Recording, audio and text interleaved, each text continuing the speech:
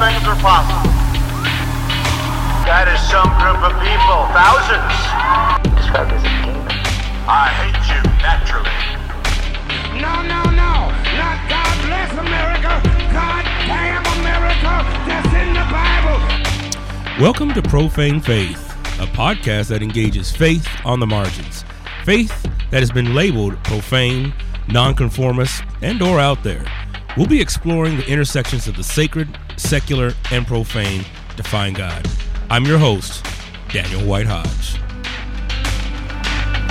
Hey, welcome back to the show, Profane Faith. We appreciate you listening. Thank you for downloading or streaming or whatever you're doing to listen to this. Thank you so much. I appreciate it. We appreciate it here at White Hodge Podcasts. And so thank you. We appreciate it.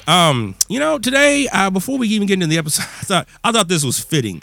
So I'm on my way out the door and I'm scrambling, as I usually am, trying to get out the door to find some paperwork. We're here in Illinois, our property taxes are just crazy. They're insane. Like the property tax assessor just literally drives by and says, this house is maybe at $100,000 or this house is maybe at $400,000. They never do a real assessment. So our taxes are insane.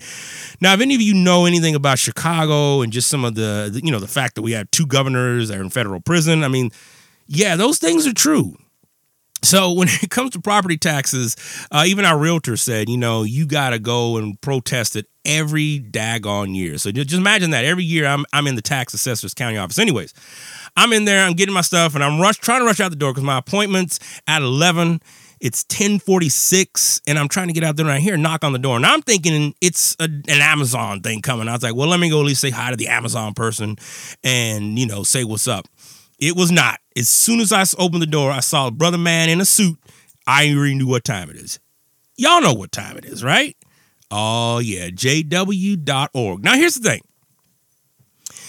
I am not trying to down any particular religion or denomination. I'm really not. But here's the thing, yo. You come to my house and it's interesting. So the guy, we get into a conversation. Again, I'm not trying to put anybody down, but I think this is important because I would imagine if you're listening to this podcast and at this point in the podcast, you're probably a little bit more on the progressive side of things. Okay. I'm not a conservative, I'm not theologically conservative. I come from that background. I come from that environment, but that is not who I am now. And so this guy hands me this thing, right? This little track, brother man, and I'm just like, all right, look, I ain't gonna lie. I mean, he was a black man dressed up. So I was like, all right, let me listen to this brother, but I gotta go, man. And I didn't want to be rude. Like I genuinely had to go. Like I wasn't trying to be, like it wasn't like my elevator speech, like when the J-Dubs, come to the door. I was literally, I had to go. So he asked me this track, he's telling me about, this and that. I already knew. I was like, okay, he's either going to be JW, he's Zionist, or something else, some other thing, that's going on over there. And anyways, he had me this track. So the track says, will suffering ever end? Would you say yes, no, maybe? And I'm holding it right here in front of me. What the Bible says. And it actually has, in the front page, it has, not on the front page of the track, of course, they have a white woman, of course. But when you open it up, you have a black man, looking at, the Bible, reading the Bible. I'm just like, oh, okay, got a little contextual stuff going on here. They know their demographic. They know the houses. Our blog is predominantly African-American. And, what can it mean for you? Now, this is on the heels. I know podcasts are dated, but, at the time of me recording this, this is on the heels of the whole hurricane that hit Houston. And he's talking about that and about how things are just upheaval. And then, he points to a scripture in the Bible, kind of proof texted it. But nonetheless, he points to a scripture in the Bible where he says, man, there's going to be some crazy things happening in the end of the world. And what does the Bible really say about that? So I'm trying to hear him out. At the same time, I'm watching my clock. I'm watching my watch, and I'm like, brother, I got to go. And so anyways, he's over there saying, doing his thing. So I was just like, hey, man, thank you very much. Again, I'm not trying to be rude. Usually I am. I'll shut him off in a minute, or I'll be like, come on, dude. Like, really, we gonna have a conversation about theology. Like, I got a couple of advanced degrees in that. But anyways, I don't try to be that arrogant. But what I'm saying? Sometimes I'm just like, dude, come on. Come on. Plus my sign, I have a sign on the door that says, we don't want solicitors. In fact, the whole place where I live, the whole village where we live, they have, with no solicitors. So I'm like, you didn't see the sign? All right. At any rate, so he goes on and tries to say, well, would it be okay if I come back? And I was like, all right, brother, let me just stop you right there. I was like, look, we got a good church. We attended. It's good. We going on. He's like, oh, okay. But this is what it says in the Bible, and I thought we were going to go there, but I appreciated he at least let it go. He was like, okay, all right. Well, take a look at that track. It's all in the Bible. It's like, all right, it's all in the Bible, right? And I thought that's just interesting, particularly with how we have really buttoned down what it means to witness and what it means to go out into the community. And there was a whole bunch of them. I was looking up and around, and it was a pack of African Americans. It was like, okay, they ain't sending all the white folks to the black neighborhood, right? They sending the black folks to the black neighborhood, so it's, and it worked. I didn't slam the door. I didn't not even answer. Like, there's been times when I go to the door, look, and then I just walk away. Y'all think I'm joking too, man. I'm not. Because sometimes I'm just like, dude, I just don't have the time to get into it. And today was one of those days I genuinely didn't have time to get into it. But I opened it thinking it was the Amazon person. It wasn't. And nonetheless, I got this track. But I thought it was just interesting because when we think about witnessing, we think about going out, we think about the Great Commission. What does that actually mean? What does that mean for you? And for those of you who are not Christian, what does your faith say then about spreading that word about your faith? Right? What does that say about going out there? And because I'm thinking there's no relationship in this conversation right now. You are presenting to me information. You are giving to me a piece of paper that I'm not sure if this ever worked, but I know there was a time, particularly between the 40s and in the mid 60s, where this type of stuff worked, where the written word is, which we could trace that all the way back to, very Eurocentricness, this worship of the word, the worship of the letter of the law. We worship that. We really put a lot into that, right? We want everything in writing. We want things that are perfect. I mean, even, setting the website up, you need everything in writing, right? So I get that, but it's 2017, and not even 2017. I mean, again, I don't want to, necessarily date this. I mean, if you're listening to this and it's like 2020 now, and hopefully we have a new president, what does that mean in the 21st century? And are you going to get to know me? Are you going to come back over, or are you just looking to get another notch on your belt? I don't know. Those things stick out to me, right? Right? We're going to do a whole show on that. We are. Like, what does that mean? So, and I bring that up because my guest today is a real good friend of mine. I would say probably my best friend as it stands right now. And the sucky thing about this brother doesn't even live in the same daggone country that I live in. I actually wish I could be where he was, in Australia. This brother's in Australia, y'all. Brisbane, Australia. Joseph Boston has been a friend of mine. We met, back through, I think, Urban Youth Workers Institute. And he was a youth worker there. He's going to get into the story of his life and everything. And he and I just talk. It's just great to have another brother that gets it. And it, by meaning however you want to define it, but he gets it. And he is able to deal with high levels of just doubt and ambiguity and tension. But more importantly, it's just great to have his friendship, his connectiveness, and to be able to talk. On my way out to my therapist on Tuesday nights, it's like a 50-minute drive. We talk.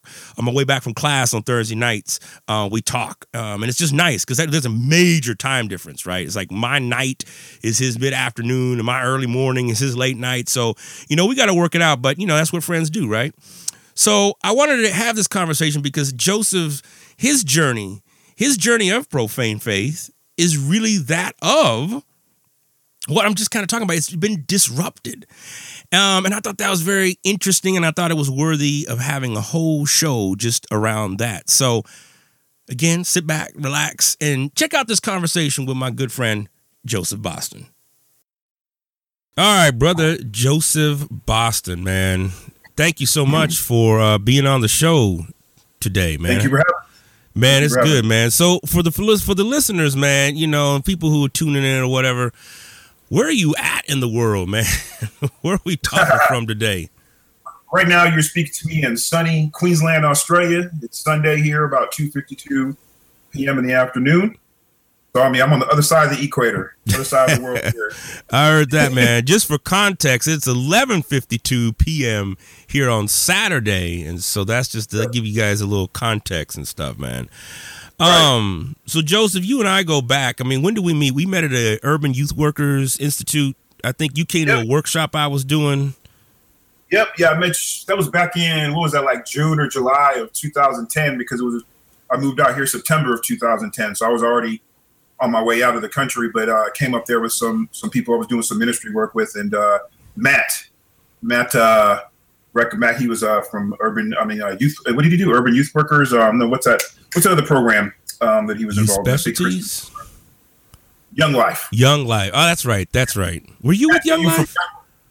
No, but I was doing ministry with their church. They had like a little startup church in Phoenix there, and he was involved in Young Life. So when we went to Urban Youth Workers, he knew you from somewhere. I don't remember where he knew you from. Yeah. But he saw your workshop, and he was like, "Yo, you should take this workshop. I think you and him get along great." And I was kind of like, "Yeah, I don't know." I mean, I went, and the rest is history. Like, then we met from there, and we've been friends since. Well, I remember what struck out to me, man, was just your comments and your insight. And because, you do those workshops and, you never know. And I remember it was like an extended one, because I had been asking Urban Youth Workers for years to, hey, man, give me more than 45 minutes. Give me more than 4. So they gave me that was like half the day and stuff, man. And so, and I remember your insight on stuff, man. And I was just like, man, this brother got something going on and stuff, man. So, well, share just a little bit, and then I want to get into this thing with Trump and evangelicals and the Satan Church and all that stuff, brother, because I think what folks don't know, I've been reading your stuff for a long time, man, and with you writing and you and I, we have a chapter together. What's it called? The Racism Awakens. The Racism Awakens in the critical reader we have of Star Wars coming out at the end of the year. Yeah, that's right. We'll have to do another show and just promote that and talk about that chapter. For sure. So for those of you listening, stay tuned for that one. Make sure you subscribe. But I mean, your insight has always gotten me, man, and I love it. I mean, you're a brilliant brother. So share a little bit of some of your brilliance. How have you gotten to the point here? I'm not necessarily asking for like a full testimony, but what has brought you to where you're at now? I guess the bigger question to that is like, how have you been theologically informed?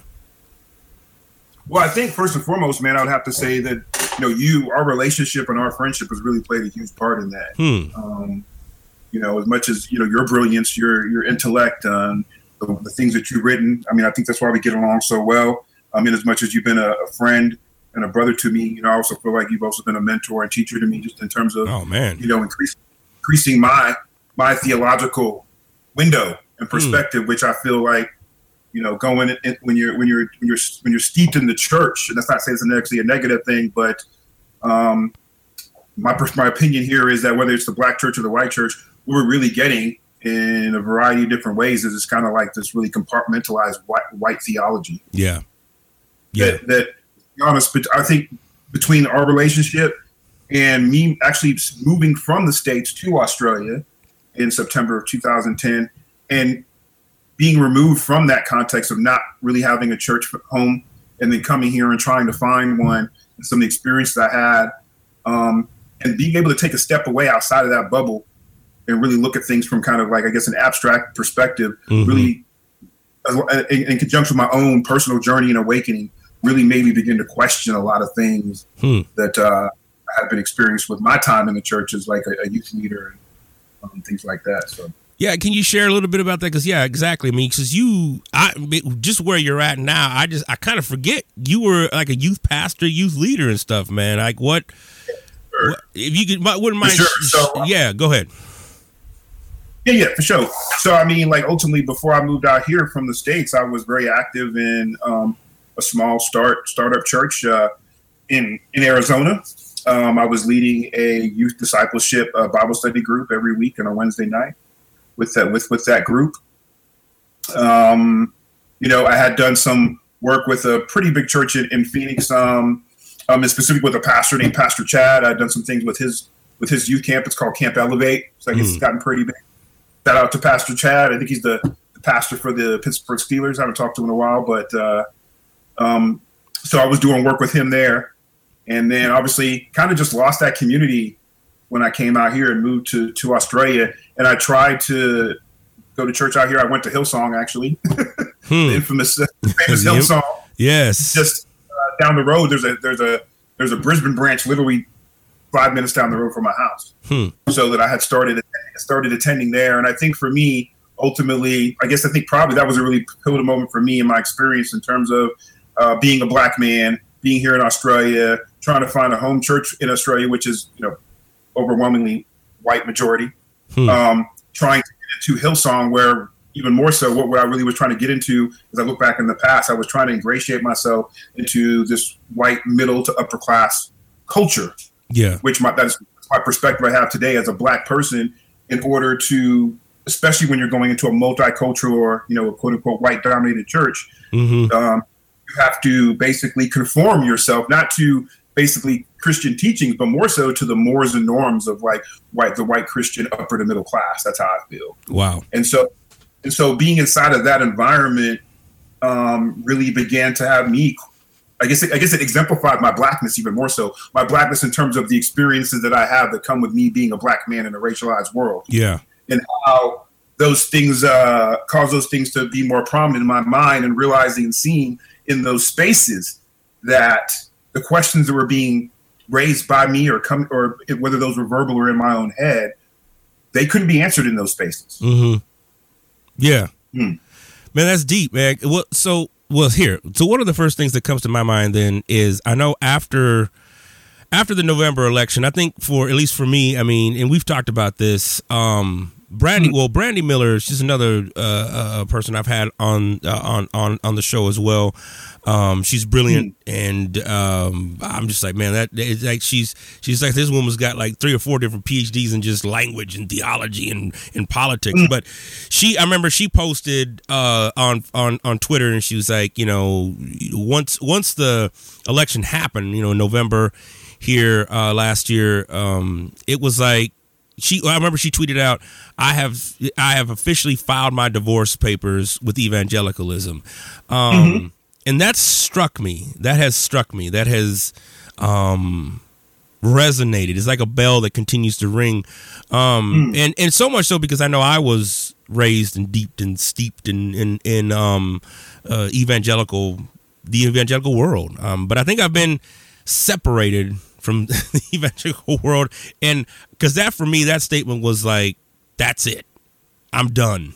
That's it. I'm done. I'm not going down that route anymore, man. I don't know. I think I know you well enough to know you kind of in that camp as well. I don't think you identify as evangelical anymore. I'm at a point now where I don't even know what I don't necessarily know if I have a stamp to put on it, to be honest with you. Yeah. I have these I've had significant things happen in my life on my journey of faith. These what I would term supernatural experiences that validate to me the presence of something that we could, I guess, for lack of a better word, we could call God. Okay, yeah. But that's the only thing that keeps me clinging on to any type of faith. Certainly, my experiences within the church. No less, my experiences with the white church wouldn't lead me to call myself an evangelical. Yeah. Real quick, what was really surprising to me post this election is really the degree to which many black Christians are surprised about the behavior of evangelicals. That's what's surprising to me. Right. Talk a little bit about that, man. Talk a little bit about it, because I know that. Sure. Go ahead. I mean, I think I'm not even going to talk. I'm not even necessarily talking from a personal perspective here, but just looking at this thing from a linear type of historical perspective, right? Right. We can go back. We don't have to go back that far. We can go back 50 years, back to the 60s, when Dr. King was talking. Right. Yeah.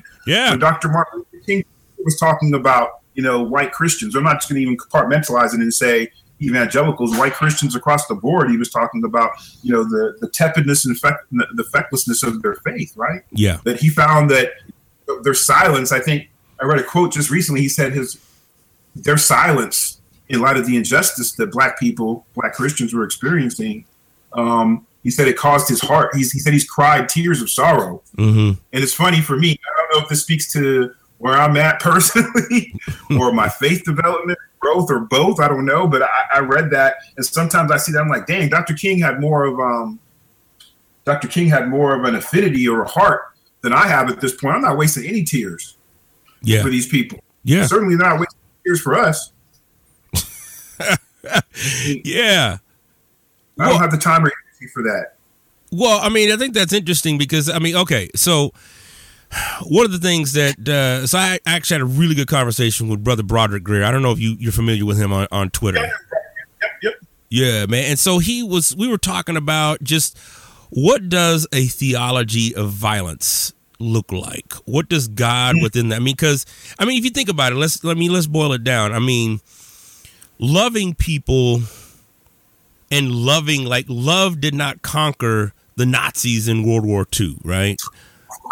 Right. Love did not win over the South, that they were going to just be like, the North loves us, so yes, let's just give up our slave holdings, right? So I'm curious. This is something that's been just going back and forth in my head of what what does this look like? So share a little bit about it, because I know we've talked a lot about this just on phone calls, and when I'm driving to my therapist or whatever, man, I get a chance to talk with you, man. We've talked a little bit about. What does it look like? Do black folks need to take up arms? Should we be registered gun owners? How does that play out? Yeah, I think I would like to take a cue from Brother Malcolm, right? You're right, right. I think there's a great quote he has there, and I'm just going to paraphrase it because I don't want to misquote him, but I think he said once, amongst the plethora of brilliant things he had to say, he said something along the lines that, once somebody steps on your foot, nobody else has the right to tell me how to get them off it. You're right. Yes. Yeah. Right? Yeah. So I feel like, I went from I was in the Army 5 years. I know I'm very well versed in how to use all different forms of weapons. Even up to the time when I got out of the Army in 2000, I definitely would say, I've had an evolution of thought in terms of when I got in 2000, I would definitely be a person who said he was anti-gun, even though I knew how to use weapons. Yeah. Certainly didn't have any desire to be a private gun owner. Okay. But I would say 2017, based on what I've learned individually, what I've witnessed through, the things that are going on in our world today. Right. Yeah, I'm pro-gun for black people. And if I was in the States today, you best believe I would be exercising my Second Amendment rights to go get a pistol to protect myself. And let's keep it clear, too, that Dr. King himself, the very venerated, nonviolent, passive disobedience, or however you want to frame it there. Dr. King himself attempted to get a gun, being a man of the South. Yeah. He went to go register was denied. Right. That right. Despite the plethora of threats he had received, his home and his family being threatened, his home being bombed, he was denied. So let's put that out there, the King himself. And I think this was probably before to adopt what Gandhi's perspective on nonviolence. Right.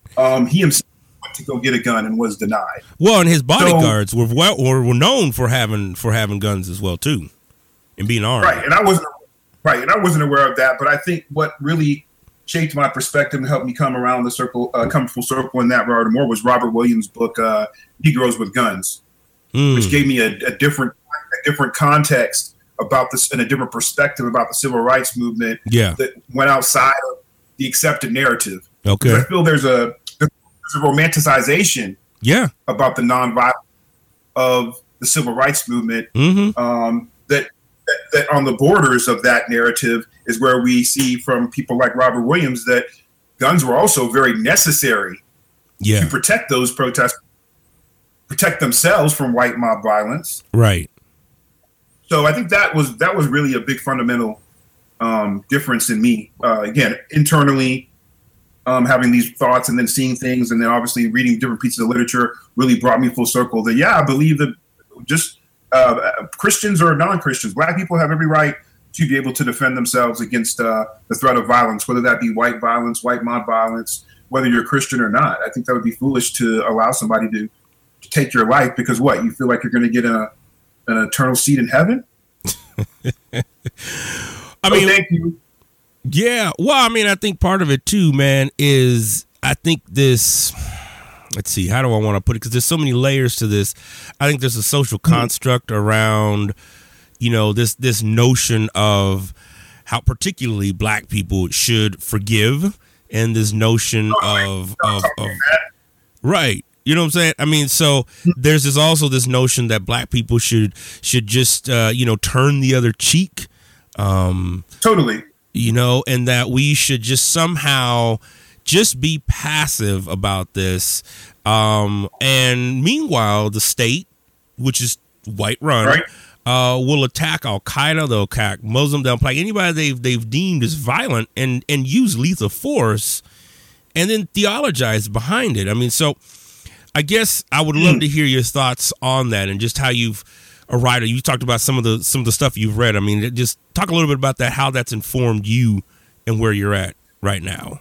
Yeah, I mean, essentially, so when we talk about, we have this discussion on theology, I feel oftentimes when we do have this, when I say we, I mean as a community. So whether that's us directly or what I see on social media and things like Twitter, when we're having these discussions, I still feel like much of our discourse is still dictated from a white-centric theological perspective. Mm-hmm. Yeah. That, right? That, like you said, turn the other cheek.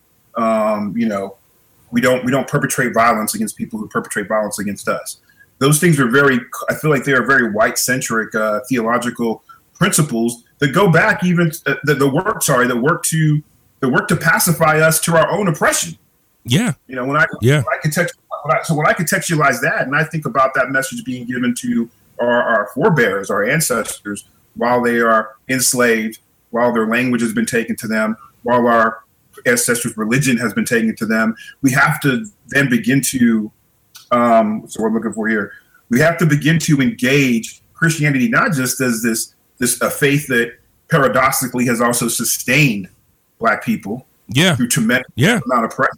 We also have to begin to look at it and look at the history of it also as being what I would say is a colonizing effect on Black people. Yeah. In that it has also pacified us to our oppressor and has led us to believe that there is a virtue in not being nonviolent in the face of violence, that there's a virtue in us giving our forgiveness to white people, for example, when they murder us, right? I think that, Farrakhan, I'm pulling back, Farrakhan said it himself. He's like, the only thing the white people want to know when they murder us is are we going to forgive them? Right. Right. So they can go out and do it again. Man. So I think that's right.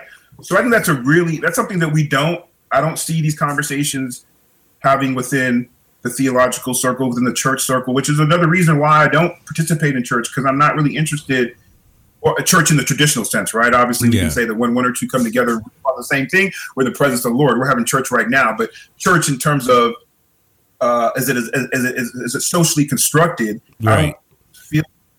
I don't feel there's anything there for me, because we're not even having the type of conversations I feel that we should be having in terms of our faith inside those spaces. Yeah, we're not talking. We know more about Matthew, Mark, Luke, and John than we know about our ancestors. Yeah, yeah.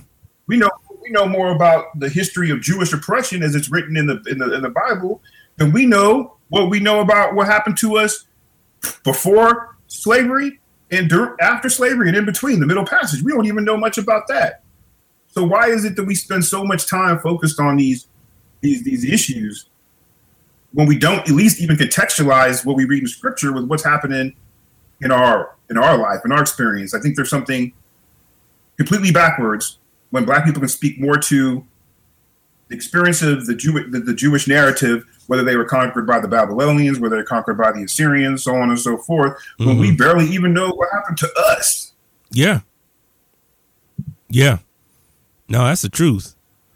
I mean, I think a lot of it too is, what is the starting point of theological inquiry? I think, if we start with a colonization and a Eurocentric mind, that's what we're going to get. I mean, it's like rooting out cancer. I mean, you can't just go and be like, all right, well, here's a couple of pills and it'll clear up. So for me, I know from my own theological journey, I mean, I know for me, I had to, once I started reading back in 7th and 6th century Africa, Ghana and Sierra Leone and Kenyan and Nigerian, the Zulu nation. That for me was when I really began to see that this, what I've been told, a lot of what I've been told is not is not accurate. It is a false narrative. Totally. It's like, real quick, I have to interject here. Yeah, go ahead. It's like my whole life, it's only been like since the last 5 years, and this is just from different things I've seen on social media, to be honest, different articles that have been produced. But, I thought voodoo was a bad thing. You talk to me about that. Yeah, break that down. The way that it's been fed to us through a variety of media, whether it's in the church itself, whether it's through film, we see voodoo as like being like this demonic kind of like faith that people used to, voodoo dolls and to put hexes on people, and that's what I was taught about it. That was mine. Yeah, and come to find out, like, no, this is an ancient tradition that black people enslaved black people have brought along with them from the motherland, from Africa. Yeah, that we don't know anything about. We've been taught our whole time as in the diaspora that something is evil. Right. Oh man. Well, that's a whole. Right. Yeah. I'm just giving an example, right? That's just one small piece, like in terms of what we've been lied to about. Yeah. Well, I know Miguel de la Torre. I don't know if you follow him or just have read any of his material. He's, a Latinx scholar, and he talks a lot about just Santeria and just how, what are the theological connections within that? How do those cross over back into Christianity, particularly for Latinx peoples, right? I mean, because you're right. I mean, so much of this has been demonized. And I know, because here's the thing. I'm sure at this point, and whoever's listening to this is kind of like, whoa, man, I don't know. I don't know. I mean, here's the thing. I always tell folks, like, look, because this is what I had to apply to myself. Don't confuse, like, the Holy Spirit's voice for culture shock. I think anytime we engage in something new, especially theological, right? Because there's so much about that's involved with theology. And correct me if I'm wrong, man, but about eternity, like, where is your soul going to live, and what are we going to do when we die? Right. That people don't necessarily want to. It's like you almost want to you want a perfectionist theology. I want to be able to fit in it, and I want to be able to do it, and I want to be able to have this outcome on the other end, man. Right. And I think for me, and I could be, people may disagree with me. We're asking the wrong question, because when we're dead, it's too late. The question is, what are we going to do when we're alive, and what does our faith mean to us in our life? Right. In light of all of, whether it's our relationships in terms of our intimate community, whether it's our place in the world. We see these larger issues about social injustice, whether those things are, gender oppression, whether they're racial oppression. What context and what way does my faith guide and inform me in light of those things? And the only worthiness that is applicable here is what I do with it in my life. Like my grandmother who passed away 3 years ago, I think she's applicable here when she says, I don't want my flower. I don't want people to give me flowers when I'm dead. I want my flowers now. I want them when I'm alive. Right. Because when right. In her act, when me gone, me dead, we can't appreciate them, as she would say in her Jamaican accent. She wants those flowers. I think there's something informative there about our faith. Like, what is our faith if it's just about getting to the other side? I'm less interested in that. I'm sorry. I'm less interested in that. I'm more interested about what in ways does our faith inform the things I've spoken about. What way can my faith cause me to have better relationships? Because we all want those things, better relationships with our community. Those are the things that we should be looking at, not when we're getting to heaven to live for eternity. To be honest, that don't even interest me. talk to me. Well, oh no, break that down, man. Break that, because I know so many people who live for that. I mean, I remember I started a research project. I need to circle back and return and finish it up. But looking at apocalyptic themes and just how people interpreted, the end of the world. And so I wanted to talk to a whole bunch of people. I wanted to talk to secularists. I wanted to talk to people who looked at many different guys. And obviously I came around to Christians and stuff. And so I found interesting that the Christian folks, so many of them, particularly fundamentalists, people who were considered themselves conservative, they were actually it was like they were just sick of living now and they put so much investment into heaven, like this heaven, this place that's out there. What do you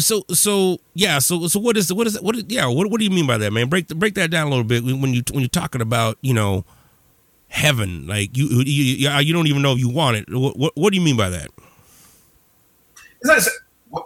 I guess the larger question for me is not so much that I even want it. Like it's just this idea for me of trying to wrap my mind around something that is, trying to wrap my finite mind around something that is infinite, right? This idea of heaven. For me, it's in the same token as if I'm having a conversation with you and I'm talking about forever. I can't even, because we're finite beings, we can't even conceptualize this notion of forever. We can't even conceptualize this notion of for eternity. And so for me, I'm not caught up in those things. That's not, when I think about the top of my priorities, the top list. Yeah. Of me, whether it's to do with my children, my family, whether it's to do with the things that are larger in the world, those things take so much more greater precedence for me than this notion of like having some type of eternal life in heaven, which I just can't even begin to conceptualize that. And certainly, even when we look at the picture of heaven that's being offered up to us, even if we just go by what people have interpreted from the book of Revelations, the roads are painted with gold and the gates of heaven being adorned with all of these fine gems and ornaments. I'm like, man, none of that, it sounds a lot like here. Yeah. And none of that really sounds fulfilling to me. Like, I'm not working for that. Like, my existence in my life and my purpose of my life isn't about getting to that. It's about my legacy in terms of what I leave behind. That's what's more important to me. Like, how are people going to speak about me when I'm no longer here? What's my son going to think of me? If my mother was here and I passed, what is she going to have to say about me? What would you have to say about me? I think those things are more important. And I think, I guess the interesting here is like, when we talk about when the scripture says faith without works is dead, how is it then that we're so caught up in like what happens in the afterlife rather than doing the works here? Yeah. In the now. Yeah. Yeah. Well, and I know that's a big argument, against, climate change. It's like, oh, well, God's going to give us a new earth anyway. So what, right. Why are we even, thinking about that? Why are we even, considering, doing something like that if the science is even real, right? Right. Which is again, that within itself is a lazy form of faith within itself, right? Because we're also called to be good stewards of what we have been given, whether that's our children or whether that's the planet that we all exist on and have to coexist on.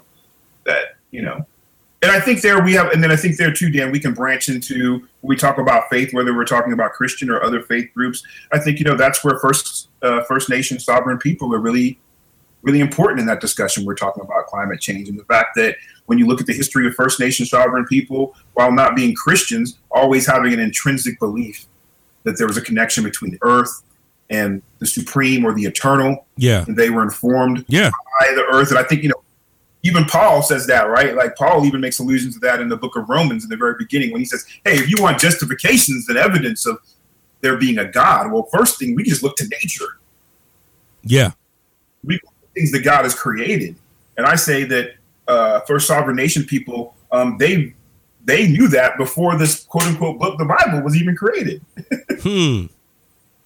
Yeah. The notion of an eternal being, that a creator and a God was made manifest in nature in the way that the earth provided for them until the white man came along. Bible. Well, I mean, no, believe is all wrong. You have to read Romans 1. No, say that again. What was that? Until the colonizers came along, until Europeans, the white man came along and said, everything that you believe in is wrong. You need to read Romans 1. I'm being facetious here, but you know what I mean. No, I know what you mean. Right. No, I mean, and I think, Right. I think about what was given to us. I mean, I think about just even Native American, a lot of Native Americans who, look at the land and look at, the whole environment, take what it is you need, not everything that you just want. I mean, and I think, oh man, when I think about the sheer consumption just out of the United States and just the amount that we have and how much we're taking, yeah, I mean that's a whole nother conversation. We gonna have to get to that. Well, that'll be for another episode, man. But I did want to play you a clip. There's a couple clips, but I definitely wanted to play this one. This is President Obama talking about the Charleston mass shooting. I'd love to get your take on it after what he says here. Yep. This morning, I spoke with and Vice President Biden spoke with Mayor Joe Riley and other leaders at Charleston to express our deep sorrow over the senseless murders that took place last night. Michelle and I know several members of Emmanuel AME Church. We knew their pastor, Reverend Clementa Pickney, who, along with 8 others, gathered in prayer and fellowship and was murdered last night. And to say our thoughts and prayers are with them and their families and their community doesn't say enough to convey the heartache and the sadness and the anger that we feel. Any death of this sort is a tragedy. Any shooting involving multiple victims is a tragedy. There is something particularly heartbreaking about a death happening in a place in which we seek solace and we seek peace, in a place of worship.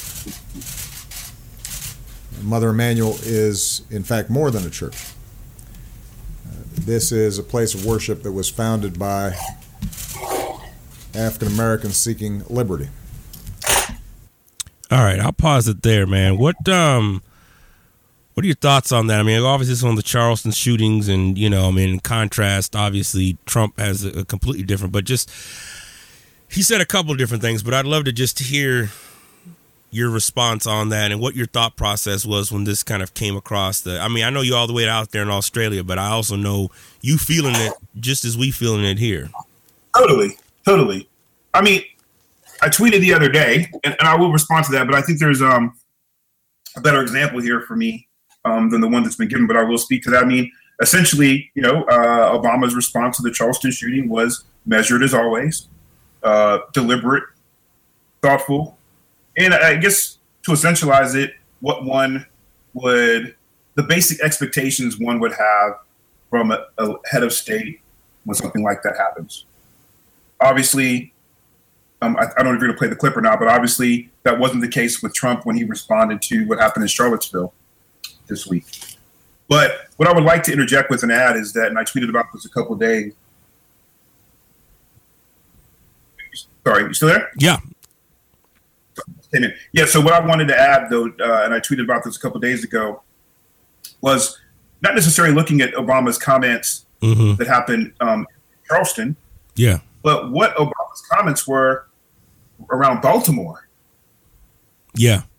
Which I thought was much more telling when Obama came out and called what I would say the uprising that took place in Baltimore, not a riot, an uprising after the murder of Freddie Gray. Obama's comments were that they were thugs, criminals. Yeah. Right? Yeah. Just to put that next to what Trump didn't say. Yeah. I think those two things within themselves, when we talk about, it's interesting now when we're in this climate where it's very peculiar, I think, kind of surreal, because we weren't even in this climate this year.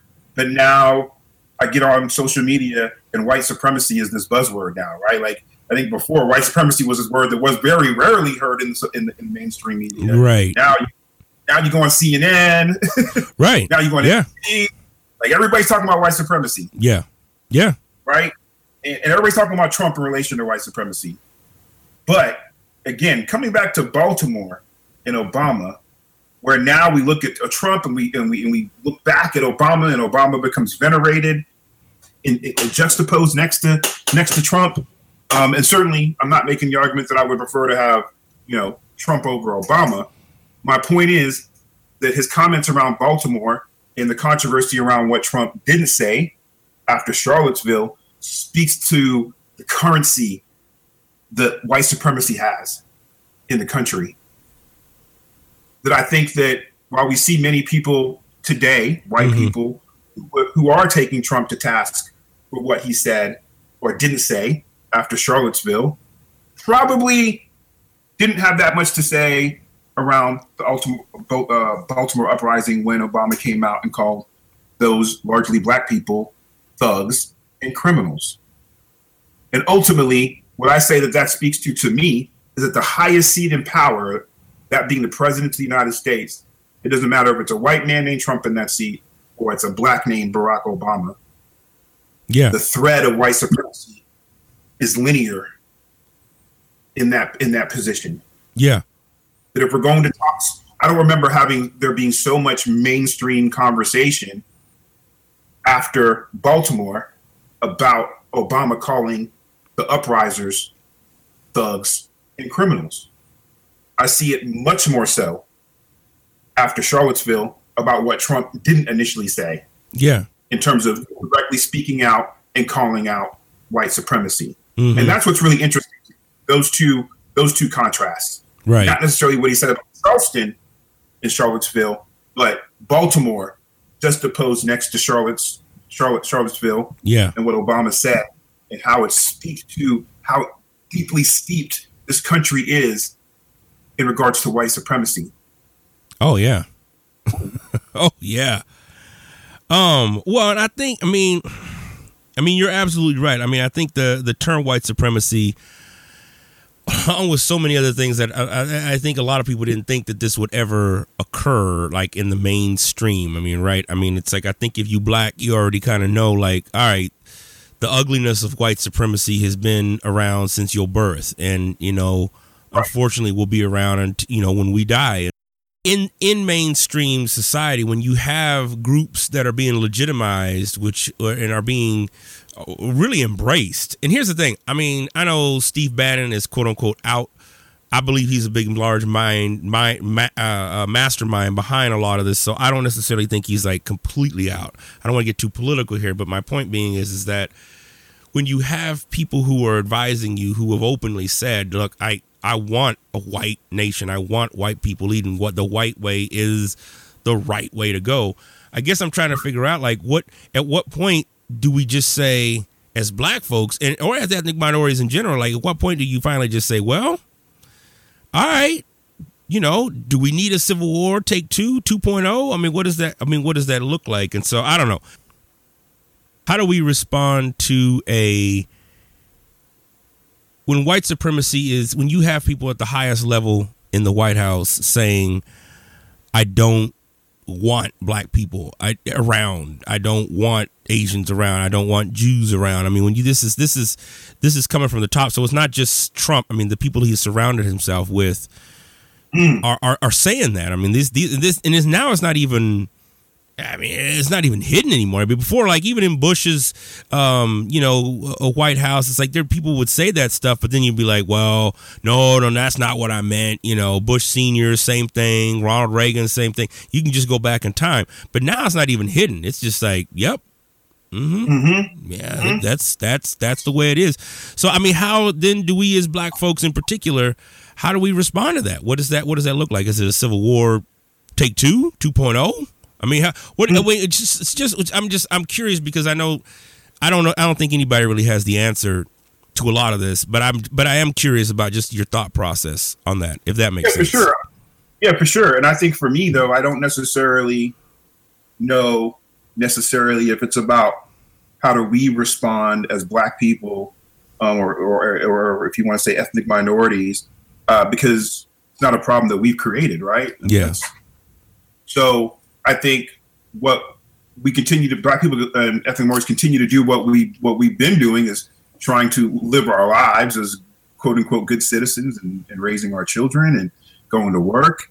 But ultimately, I think the most important thing, and this is something I talked about before the election, is that we begin to take which I don't know why we wouldn't take it personally seriously anyway, but we begin to take this very seriously, this violence, this white supremacist violence. We take it very seriously and no longer continue to feel like there's only one solution to that. I mean, I know earlier in this conversation you talked about, what do you do? Do people start exercising their Second Amendment rights? Yeah. You know what I mean? Do we? Yeah.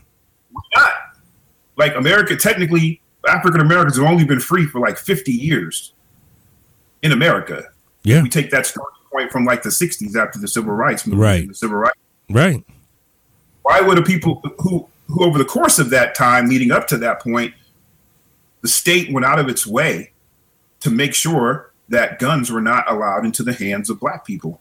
I think, when you go back to the Dred Scott decision, that black people were only 3/5 a person? Yeah. 3/5? Right?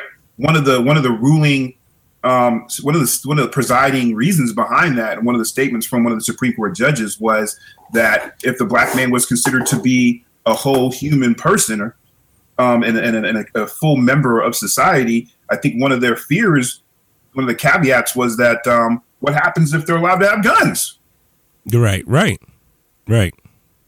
So I think, and I've been saying this for a while, I think the gun control conversation for white people is one that's completely different for black people. I think it's a very nuanced conversation. Like, obviously, black communities are overwhelmed with gun violence, so I'm not trying to remove that from the conversation and the number of black lives that have been taken due to gun violence. But I think, again, that's a nuanced conversation. That it's not just a one size fits all, that we're not going to, remove guns. I think the black people have to approach that conversation from a very different perspective.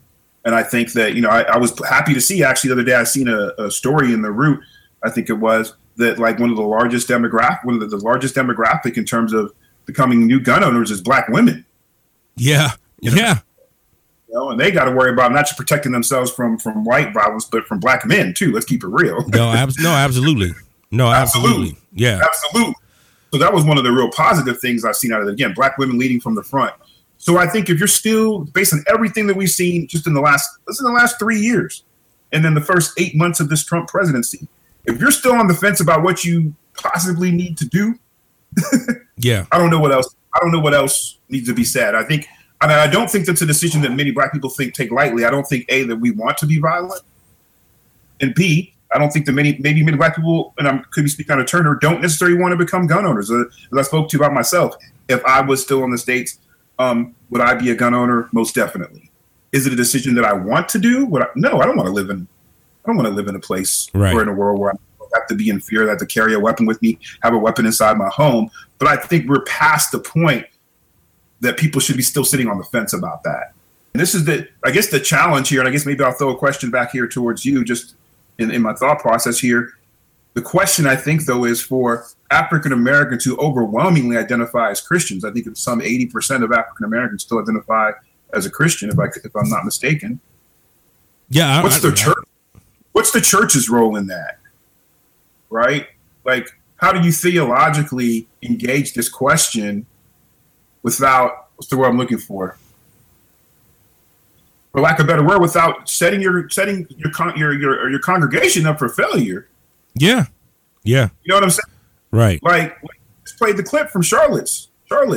Like, I think there was actually a discussion. I think I read an article, and I could be wrong. I read an article after that shooting that there was at one point, or maybe there was somebody there. There was at one point a discussion about whether or not they were going to have an armed guard at the church or something along those lines. I think maybe they disagreed and decided not to do it. Okay. Yeah. But as we can see, look at the outcome. Look what happened. It's just funny to me sometimes where I find myself like, damn. Sometimes I'd be finding myself agreeing with these NRA people, like, yeah. Guns don't kill people. People with guns kill people. If we had more guns, then people would, you know what I mean? We find ourselves getting into conversations that we know that logic is flawed. We know, but at the end of the day, I'm like, I think there's just a different position that black people need to take, because at the end of the day, too, white people in America are overwhelmingly the ones with the most guns. Oh, yeah. And the law. And yet they're also constitute one of the most safest demographics. They're least likely to have to deal with, the home invasion, somebody getting killed. But yet they're the ones armed to the teeth. Yeah. To protect themselves from what they perceive to be on the outside. Right. So I think there's two different conversations about gun control in the country. They're very nuanced. I don't necessarily believe that the conversation about gun ownership for black people is the same conversation that white people have to have, because they are the ones that have used guns oppressively over the course of history. Black people are the ones who were denied the right to have weapons and have been enslaved, have had land stolen from them from historical narratives. I read white people just show up, be like, hey, if you don't give us this land tomorrow, we're going to come back and kill all y'all. Yeah. What you going to do? Yeah. So I think the conversation is much more broader and deserves much more context. And I think we as black people have a different conversation about that than what white people should be having about it. So let me play the clip. Let me just play a little bit of the clip of the Trump speech. But I'm going to play you the one, not the mini sides, because I think that one's scripted. I mean, he's obviously reading off a teleprompter. That's not, for me, that's not 45. That's him reading off a teleprompter that was crafted for him and stuff, man. So you're going to go back to the second one that he did, where he basically said the words white supremacy. Yeah, let me pull up a little bit. I mean, the full one is 16 and a half. Obviously, I'm not going to play that here, but I just wanted to play a little bit of this just to get your take. I'm sure you've heard it. Benefit. Right. Why did you wait so long to last week? I didn't wait long. I didn't wait long. I wanted to make sure, unlike most politicians, that what I said was correct, not make a quick statement. The statement I made on Saturday, the first statement, was a fine statement, but you don't make statements that direct unless you know the fact. It takes a little while to get the facts. You still don't know the facts. And it's a very, very important process to me. And it's a very important statement. So I don't want to go quickly and just make a statement for the sake of making a political statement. I want to know the facts. If you go back to in fact, I brought it. Who did you bring, Mr. President? As I said remember this, Saturday, we condemn in the strongest possible terms this egregious display of hatred, bigotry, and violence. It has no place in America. And then I went on from there. Now, here's the thing. Excuse me. Take it nice and easy. Here's the thing. When I make a statement, I like to be correct. I want the facts. This event just happened. In fact, a lot of the event didn't even happen yet as we were speaking. This event just happened. Before I make a statement, I need the facts. So I don't want to rush into a statement. So making the statement when I made it was excellent. In fact, the young woman, who I hear is a fantastic young woman, and it was on NBC, her mother wrote me and said, through, I guess, Twitter, social media, the nicest things, and I very much appreciated that. I hear she was a fine, really actually an incredible young woman. But her mother on Twitter thanked me for what I said. And honestly, I'm going to stop it there. He's going on, and I guess this is the full one. But, man, what's your thoughts on that, man? I mean, yeah. Yeah, I mean, again, I feel like this is the type of political. I mean, I think this is the type of political doublespeak that we are accustomed to with this administration. And again, as this administration showed us early on, there's facts and alternate facts. Yeah. Right? Yeah. And the alternate facts are those which fit their narrative. So I think, again, when we look at what happened in Charlottesville and the initial comments that came out, and Trump's defense being that he was waiting to make sure he gets all the information, I would believe that wasn't necessarily about protecting the people who are out there protesting against the neo-Nazis. Yeah. I think that was more for him as a way to protect those people who are his base. Yeah. Because if we just oppose his response to Charlottesville, which took two interviews. It was the second one that you just played me. Was that the first one? No, that's the second one. That's the second one. Like I said, the first one was the scripted one. Right. So it took two statements from him to get him to, come a little bit over to say, hey, this is terrible what happened. We condemn this. But then look at what happened in Barcelona. And I think many people on social media were commenting on that, right? And the way that he immediately came out and condemned the violence in Barcelona. Yeah. With the same old rhetoric and narrative. So it just continues to show the political doublespeak that we received from this administration, and the ways in which he's not willing to speak forthrightly about what's going on in the country. In the same token, though, I guess maybe I'm a little, like I said earlier about Obama, I guess maybe I'm a little, what's the word I'm trying to say here? I'm not saying that I'm giving Trump a pass, but I think I like to put into context the fact that, Obama never spoke plainly about what's going on in the country either. Yeah. But I feel like this about it, whether it's here in Australia, what I see happening in Australia, what is going on in the States. And, we talked a little about the use of white supremacy and people, I feel like, not really even understanding what that word means. Really? Yeah. It's kind of become a word that's being ubiquitously used. At the end of the day, though, I feel like what's going on in America is that people, what they want is they want the covert racism. Because the overt racism is embarrassing. You know what I'm saying? Yeah. No, absolutely. And I'm probably not in that camp. I know that you meant, I want to touch on that part where you were talking about, is this a Civil War 2.0 or, Race War 2.0? I'm of two places right now. So on one mindset, I'm like, I've seen comments where people are saying after Charlottesville, is this an example of the beginning of the, but is this an example of the coming race war? I'm like, I kind of look at it like, nah, this is the beginning of the race war. Yeah. Like, again, I think this is where people aren't taking this stuff too serious, or they aren't taking it serious enough. There was somebody on Twitter was tweeting about how the governor of Virginia, after Charlottesville, did a podcast. I don't know if you've heard this or not. And he was talking about how they found weapon caches all around the city. Oh, no, I didn't hear that. Right. So he was on this podcast of the governor of Virginia. Okay. Was talking about how they found, after the fact, they found weapons caches all over the city. They found battering rams. Oh, jeez. So, yeah, man. So what one needs to look at this as is that, or the way I look at it from my perspective of what I've been monitoring things over for a while now, is this is indicative of, that was like more of a test run for these guys. And, it comes back, again, I'm quoting King a lot today, but it comes back to King again. And I remember him talking about how, time is neutral. And he feels that far too often the people who are paraphrasing, using time for evil have been making better use of time. Yeah. Than those who suppose you're for good. And yes. Right. And so I feel like the left, especially the white liberal left, because black people are just sitting there like, hey, we told y'all. Right. Y'all. Right? They're behind the curve on this thing. You know what I mean? Like, none of this should be a surprise to people. The tea leaves have really reflected this for a long time. I go back to 2014, just an article that really stood out to me. There's just one scholar, her name's Catherine, I think her name was Kathleen Belew, Belew, and she wrote an article in the New York Times about how white supremacist groups have been recruiting like neo-Nazis for some time now.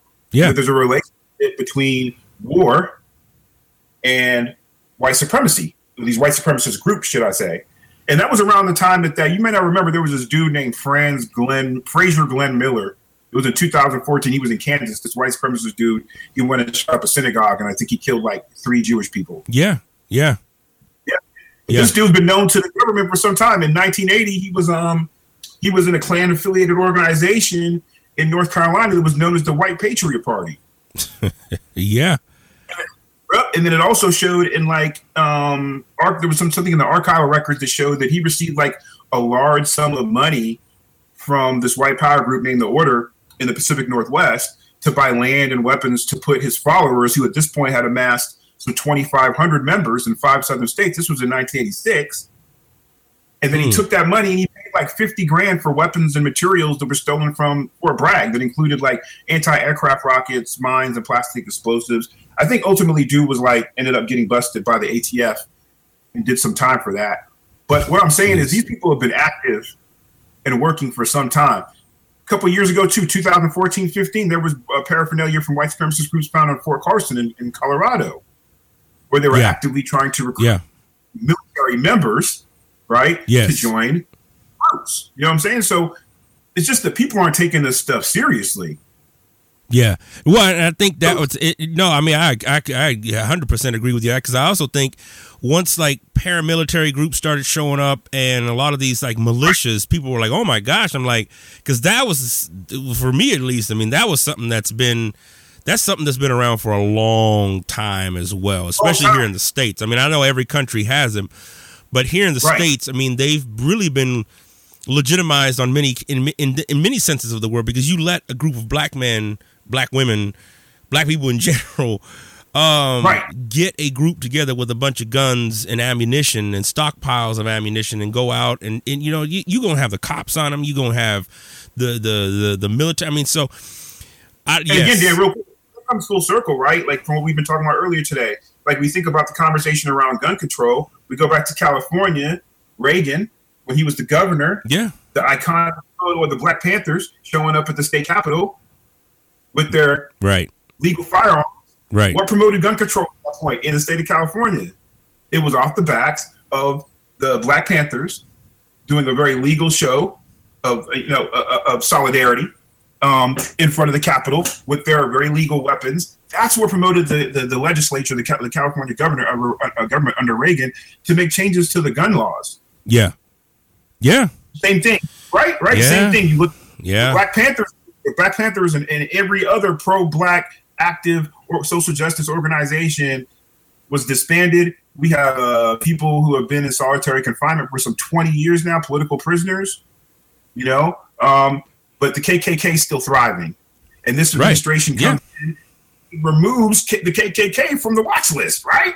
Not as if they needed any more assistance, because after 9/11, all federal funding was directed towards watching terror groups, Islamic terror groups, while these white fundamentalist, white supremacist groups were allowed to just thrive. And then Trump comes in with more license. So again, I think the race war, at least for some part, people, has already been happening, and they've been planning and working towards that. I'm not trying to be fear-mongering here. I'm literally looking at this thing like very realistically. And I'm saying for the people on the left, the people who are fighting, say they're fighting for justice and so on and so forth, like we're behind the curve.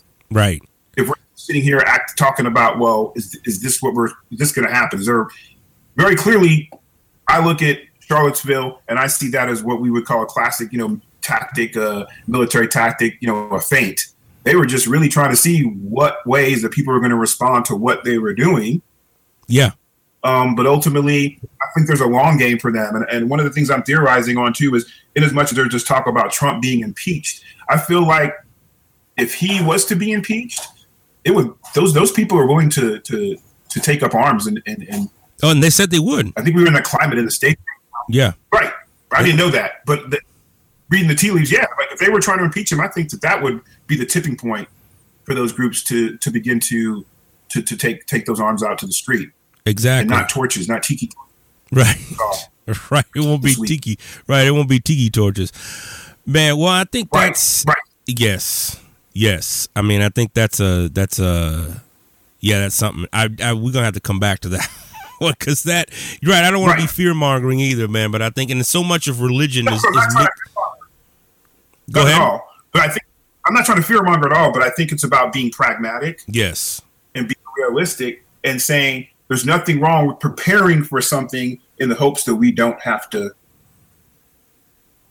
follow through on that. Yes. You know what I'm saying? Absolutely. I think that you go back to the late 1930s, the early 40s in Germany. I think that again, if the Jewish people knew it was coming, would they do things differently? Hell yeah. Yeah. Right? I mean, am I wrong? I could be wrong. I'm just saying. Well, man, I mean, I think, I don't know. There's a lot on this that I've been looking at. And I mean, I asked myself, even if I do get a weapon, it's just like, man, I mean, to deal with ex-military folks who are, because I believe there's a lot, and I'm not saying this is about the military in general, but I know there are folks within it who are those white supremacists. We already know, we've been bearing witness to that for years now, that, you know, police officers and, you know, they're white supremacists, and they have joined the ranks of being, you know, in,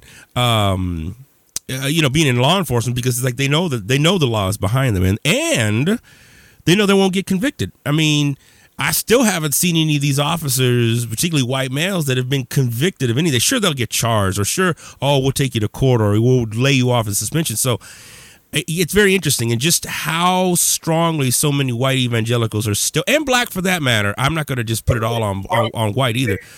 Black and brown are still behind Trump right now. Right. I think, you know, it's a couple things there. I think the degree to which, like, you know, specifically, I'm going to say white America, but you could say, like you said, the country, but white America specifically, because they are the one that kind of drive this, you know, this culture.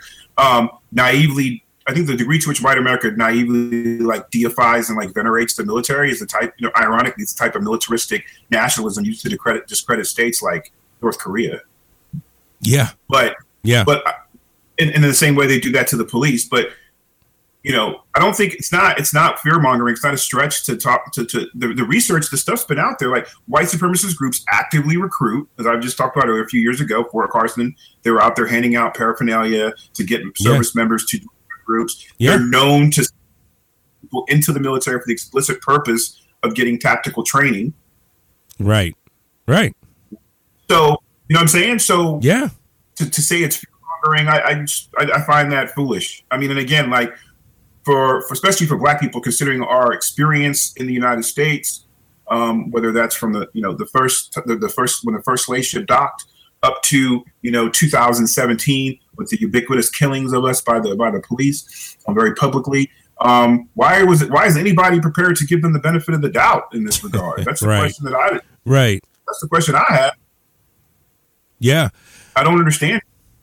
Well, and I think too, I mean, I think it's important to note, just, for me, I mean, it's hard to say. I always say, man, when this thing clears up, I mean, I do think at some point, we'll look back on this time and be like, man, I mean, just like the way we're looking back at World War II now, or we look back, at the Civil War, and we look at just the people who were on the other side, right? And being like, and that's for me, I mean, that's what gets me. I'm just like, even if you look at examples throughout the Bible, I mean, I don't see Jesus going and making friends with the Pharisees and the Sadducees, the government officials. I don't see him going and trying to like, oh, let me love my enemies in that sense. I mean, I don't see much of that. In fact, some of the most harshest words that Jesus has to say are are for those reserved for those folks and stuff. And so, I don't know, man. It just gets me sometimes when we start to look at, again, theologically, just how many people who will say, because I don't think for a second my life is worth anything to a white police officer that, again, feels that his life is threatened, but he'll go right back to church on Sunday, and, people can, thank him. They'll be like, oh, man, thank you for taking care of us. Thank you for watching out. Thank you for keeping these streets safer and stuff, man. I mean, that is a theological and really ecclesiological argument that I think we need to take up as well. Well, yeah, and I think that point right there, Dan, really, it really just deconstructs the fallacy of this notion of separation between church and state. That historically, you look at the history, whether we're talking Christianity, but I certainly think if we're talking imperialism, we're talking colonialism, then again, this is one of my issues I have with the faith is that we're talking colonialism, we're talking imperialism, we're talking Christianity. Yeah. They would send the missionaries in before they would send the troops in. Yeah. Right? Somebody just said that too. Right. So there's this notion, in particular in America, about there being this separation from church and state, when the reality is from the very beginning, the church and the state have been intertwined. Right. And so we see that when, as you said, these cops who, by their own account, see themselves as good Christians, do their duty of killing us, and then go to church on Sunday and are venerated by their cohorts there. That these people go to church on Sunday and have nothing to say about the murder that took place the day before that's in the media everywhere. Right. So the church, the white church specifically I'm talking about here, has had a long relationship with the state. It's worked to their convenience to make it seem like the two are oppositional so that the church can maintain its position as being this place, right, of virtue and so on and so forth. It's worked for them in that regard, but I see them both the same. They are the church within itself is an apparatus. It has been an apparatus of the state that has worked to oppress and condone said oppression and co-signed off on it and is in bed with it. Man. Oh man, brother. Well, man, this has been very enlightening, man. As always, I have always appreciate the conversation with you. We're gonna have to continue this, and for those of you listening, look out. You know, brother Joseph gonna be doing some co-hosting as well on here, man. What's next for you, brother? Where can people find you? Well, I'm active on Twitter under Joseph L. Boston. Currently, like we just said, we earlier in the podcast, we talked about the book that you and I, and we worked on the book, the essay. We had that chapter in the book that's coming out hopefully at the end of the year. I'm not sure about that, but I'm hoping, yeah. Yep, we got a chapter called "When the Racism Awakens." It's a critical reader of essays about the Star Wars franchise. Yes, looking at it from a socio-religious context. So really looking forward to that. Obviously, you talked about me doing the podcast. I'm going to be looking forward to doing some more of that, coast of that with you. And just, hopefully, I don't know, wherever I'm taking, I'm not really sure I'm moving after that, but I'm happy to have my first chapter in a book come out. I've never done one before. So looking forward to seeing how that's received and hopefully it comes out in time for the movie. So I heard that. Yeah, I know they're trying to get it out before right around the time of the new release here. The Last Jedi. Yeah, man. Yeah, we got some more talking to do about that. Yeah, sure. Brother, we got a lot more to do on that, man. Well, hey, for those of you listening, by all means, drop us a line, comment. This is going to be on Facebook, White Hodge Podcasting, so you can take a look at us up there. Profane Faith, we're online as well. So drop us a line, let us know what you think. Joseph, thanks so much for joining us today. As always, thank you, brother. Much love. All right, man. Well, what'd y'all think? Joseph's an interesting brother, ain't he? Yeah, I tell you what, Joseph and I have talked a lot about faith, just being a man, being a black man, being married, having kids.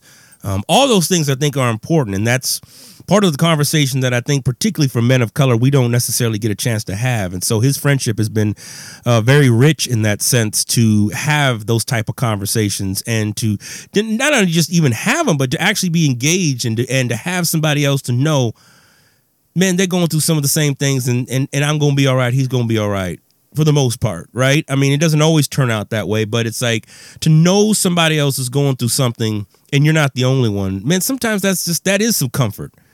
That is some space just to heal in and of that. And I know for me, I haven't had that many friends. Most of my good friends are spread out across the country. And now this brother's not even in the country.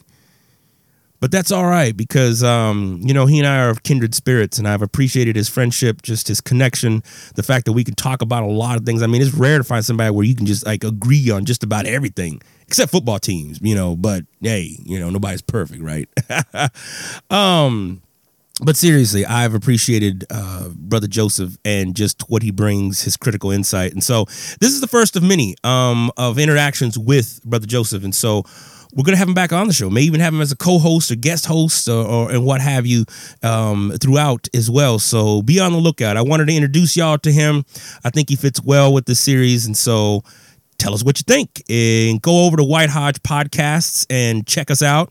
Drop us a line, subscribe to us on iTunes, and make sure if you like this, tell some friends. Oh yeah, let them know. All that stuff is good. Let them know that we're here. Let them know that this is a good conversation. Some good conversations happening over here. All right, cool. Until the next time, peace, y'all.